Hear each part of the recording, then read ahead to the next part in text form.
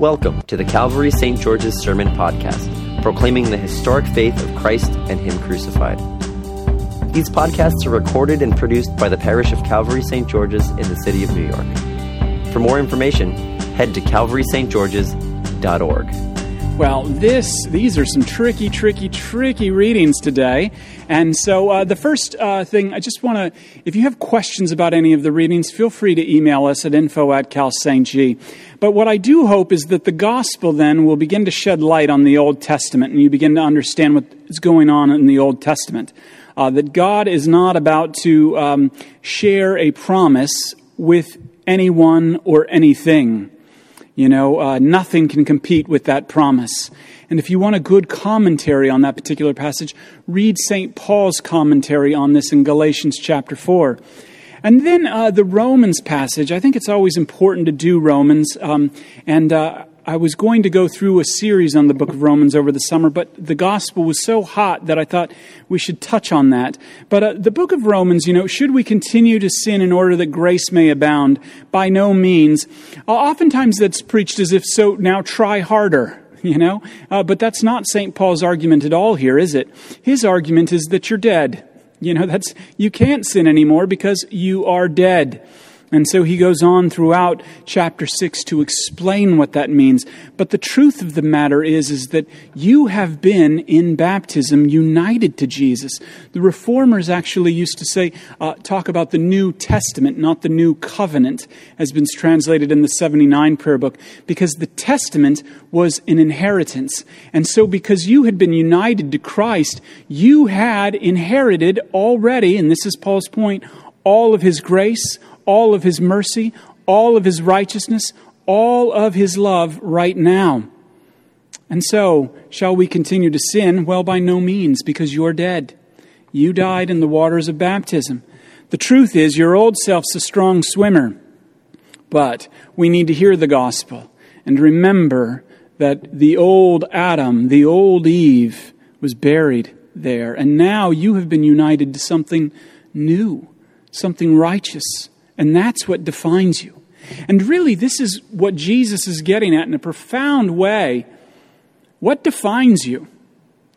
What defines you? Where are your identities found? This reading from the Gospel of Matthew is one that really sits hard on the ears, yet it speaks profoundly to the cultural moment we find ourselves in. Do not think that I've come to bring peace, Jesus says. I've come to bring a sword. Whoa. That statement just seems so un-Jesus, doesn't it? However, what Jesus is doing here, is literally articulating the real cost of peace. I think I can say that all of us, hopefully, maybe there's a few of you psychopaths who've turned in, but I think that all of us would say that we want peace. We want peace in our world. We want peace in our cities. We want peace in our families. We want peace in our nation. However, the issue is that we always want peace on our terms.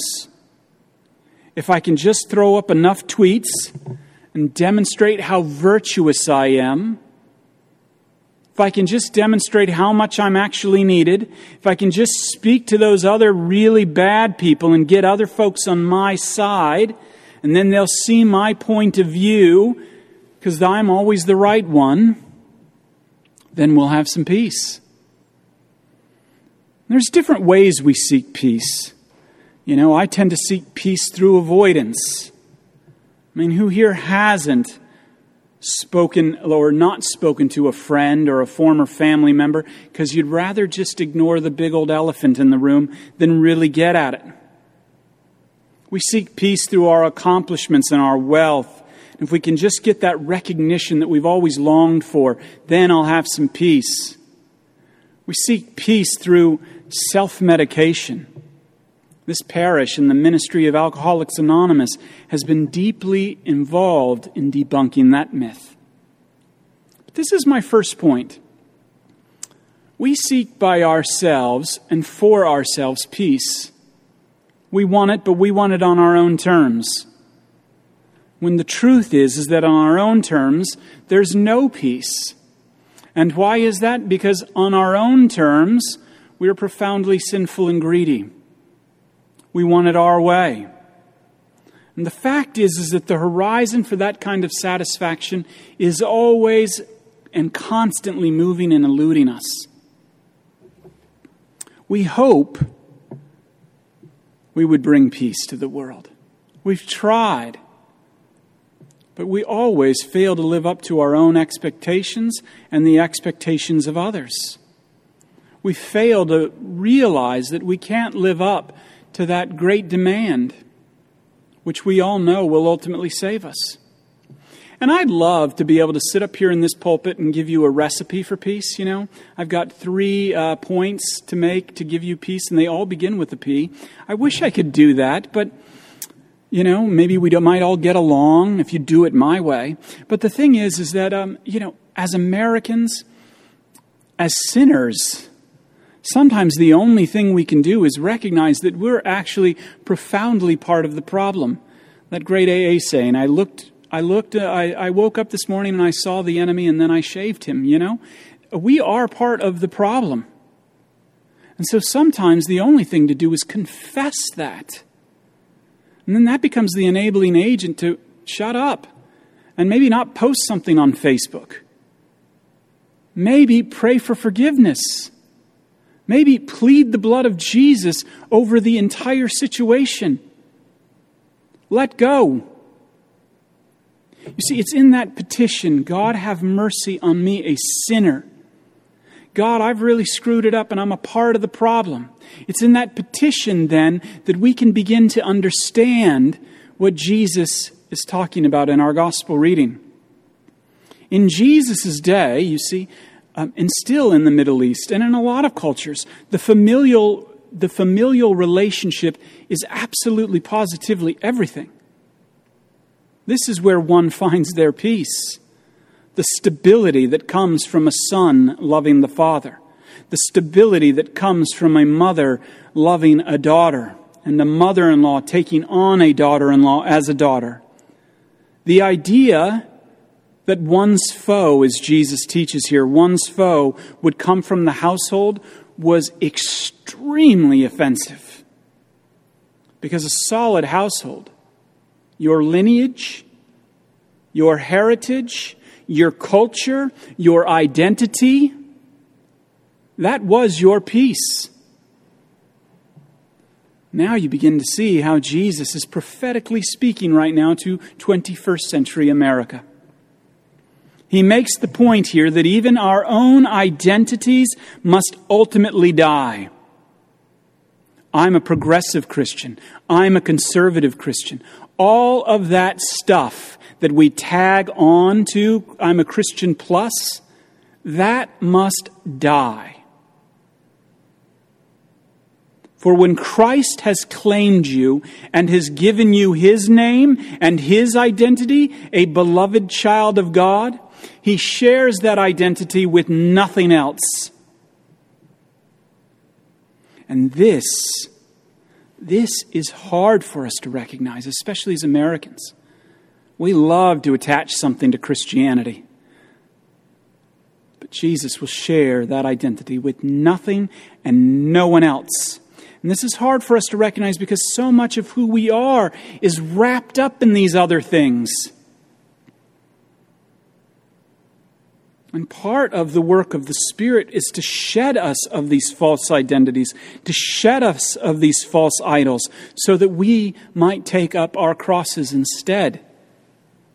However, that illustration that Jesus says there, if anyone would choose to follow me, let him take up his cross. Well, that is crazy talk. And everybody listening to that would have known it is crazy talk.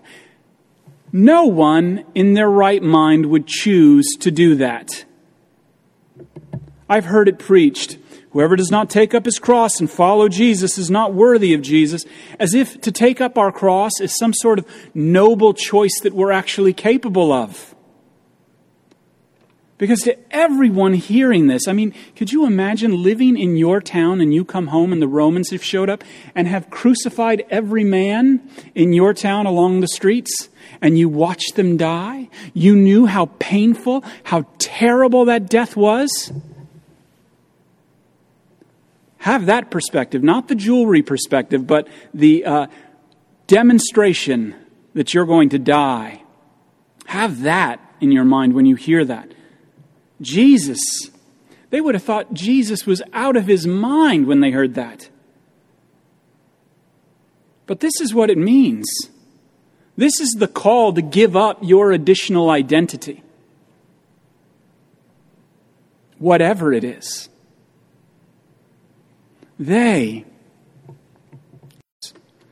No one ever thought, take up the cross, gosh, that sounds like he's talking about me. I think I'll give that the old Harvard try, see if it works out, you know. This is no choice. The cross is not a little inconvenience in your life that we push through on. No. What Jesus is actually saying here is the key and the heart to really understanding the Christian faith and how crazy it is. Jesus is telling his disciples and all who would follow him is that in order to have real peace, everything we are and everything we have in this life must be nailed to the cross with Christ, including those identities we so cling to. Even the righteous and virtuous ones must be nailed to the cross. See, to follow Jesus is to die. To take up one's cross means we must literally become nothing. Not as a means to an end, but nothing, so that Christ might be everything. Christ, he must stand above and in the breach between all things, because Christ on the cross is the world's only peace. Christ on the cross is the world's only healing. Christ on the cross is the world's only reconciliation. Not only ourselves, but our neighbors and our families, but most importantly, between us and God. That's the serious breach. And Christ then on the cross becomes our courage as our crosses are flung on our backs, following him to finally discovering who we truly are and what it really means to be a beloved child of God. And this is my second point. Christ, what this passage is telling us is that Christ must be and is at the center. Not high on the list of priorities. You may have heard it preached, Jesus, family, work. Nope. It is Christ and his cross alone. He must be all things. As St. John the Baptist, of whose feast day we're approaching, says, I must decrease so that he might increase. Christ must get between father and son. Christ must get between mother and daughter. Christ must get between black and white. Christ must get between Jew and Greek. Christ must get between each and every one of us so that he might bind us together in his lasting peace. For to lose your life in the world for the sake of Christ, to die with him and to be united with him, as St. Paul says, is to actually find Jesus, the one real life, who is life. This is no cheap life. This is no cheap peace. This is no cheap grace that Jesus is speaking of here. for it comes by way of the gospel only. It comes by way of the God who knows that you and I want peace, the God that knows that you and I want life, the God that knows that we want to be healed. And yet, as we continue to demonstrate over and over and over again on our own, we have no idea where to truly find it. As a matter of fact, we'll look everywhere but Him. Yet real life and peace comes by the way of the God who still loves us anyway. The God who loves us always first. The God who loves us so much that even the number of hairs on your head are counted. The God who loves us first. Remember that. Remember that as we are given the peace of God in this life. Remember that. The God who loves you first as you shed all those extra identities and take up your crosses in this life. Jesus first. Luther once, when preaching at the funeral of Prince Frederick the Elector, said, "This death is the easy one.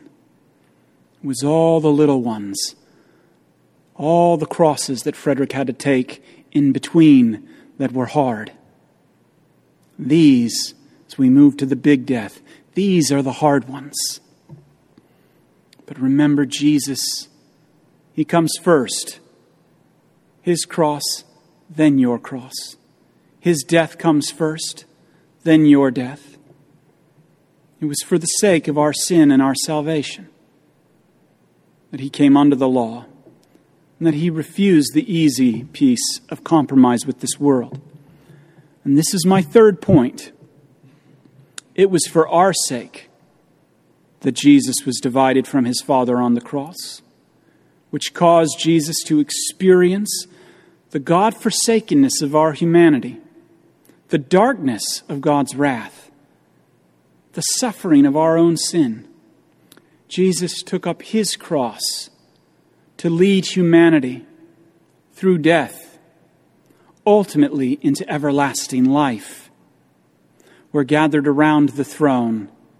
There is a Lamb, and around that throne are people of many tongues, many tribes, and many nations, singing, not salvation belongs to our God and the great new identity I found, but salvation belongs to our God who sits upon the throne. The cross, that's the only way. It's the only way for a sinner to live before God, to have real peace with God. So to take up our cross and follow Jesus in the way that He goes, namely through death to eternal life, well, that's tough. That's tough business in this age. It's supernatural, actually. Here at Calvary St. George's, it's happening. And we're following our Lord through our many deaths.